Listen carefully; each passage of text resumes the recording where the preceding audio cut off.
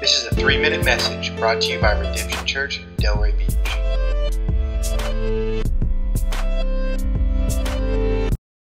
Hi, my name is Angela. I'm from Redemption Church and I help lead a community group. Today I want to share with you one of my favorite verses from the book of Proverbs.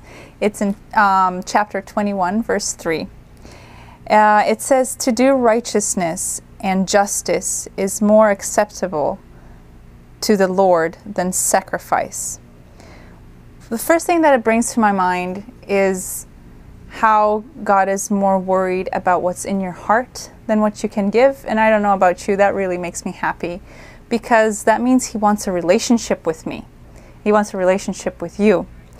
And another verse in the Bible, it's in 1 Samuel 15:22 says, Has the Lord as great delight in burnt offerings and sacrifices as in obeying the voice of the Lord? Behold, to obey is better than sacrifice, and to listen than the fat of rams. Our outwardly sacrifices today aren't burnt offerings anymore, but you can say it might be going to church, it might be reading the Bible every day, it might be fasting. Those are all external demonstrations of your faith. And remember, the verse didn't say that sacrifices are not good. It just says that it is not, that something else is better than sacrifice, which means God wants to know what is in your heart and not what you can give Him. And what this verse specifically says that is more acceptable than sacrifice is righteousness and justice. Do you consider yourself a righteous person, a just person?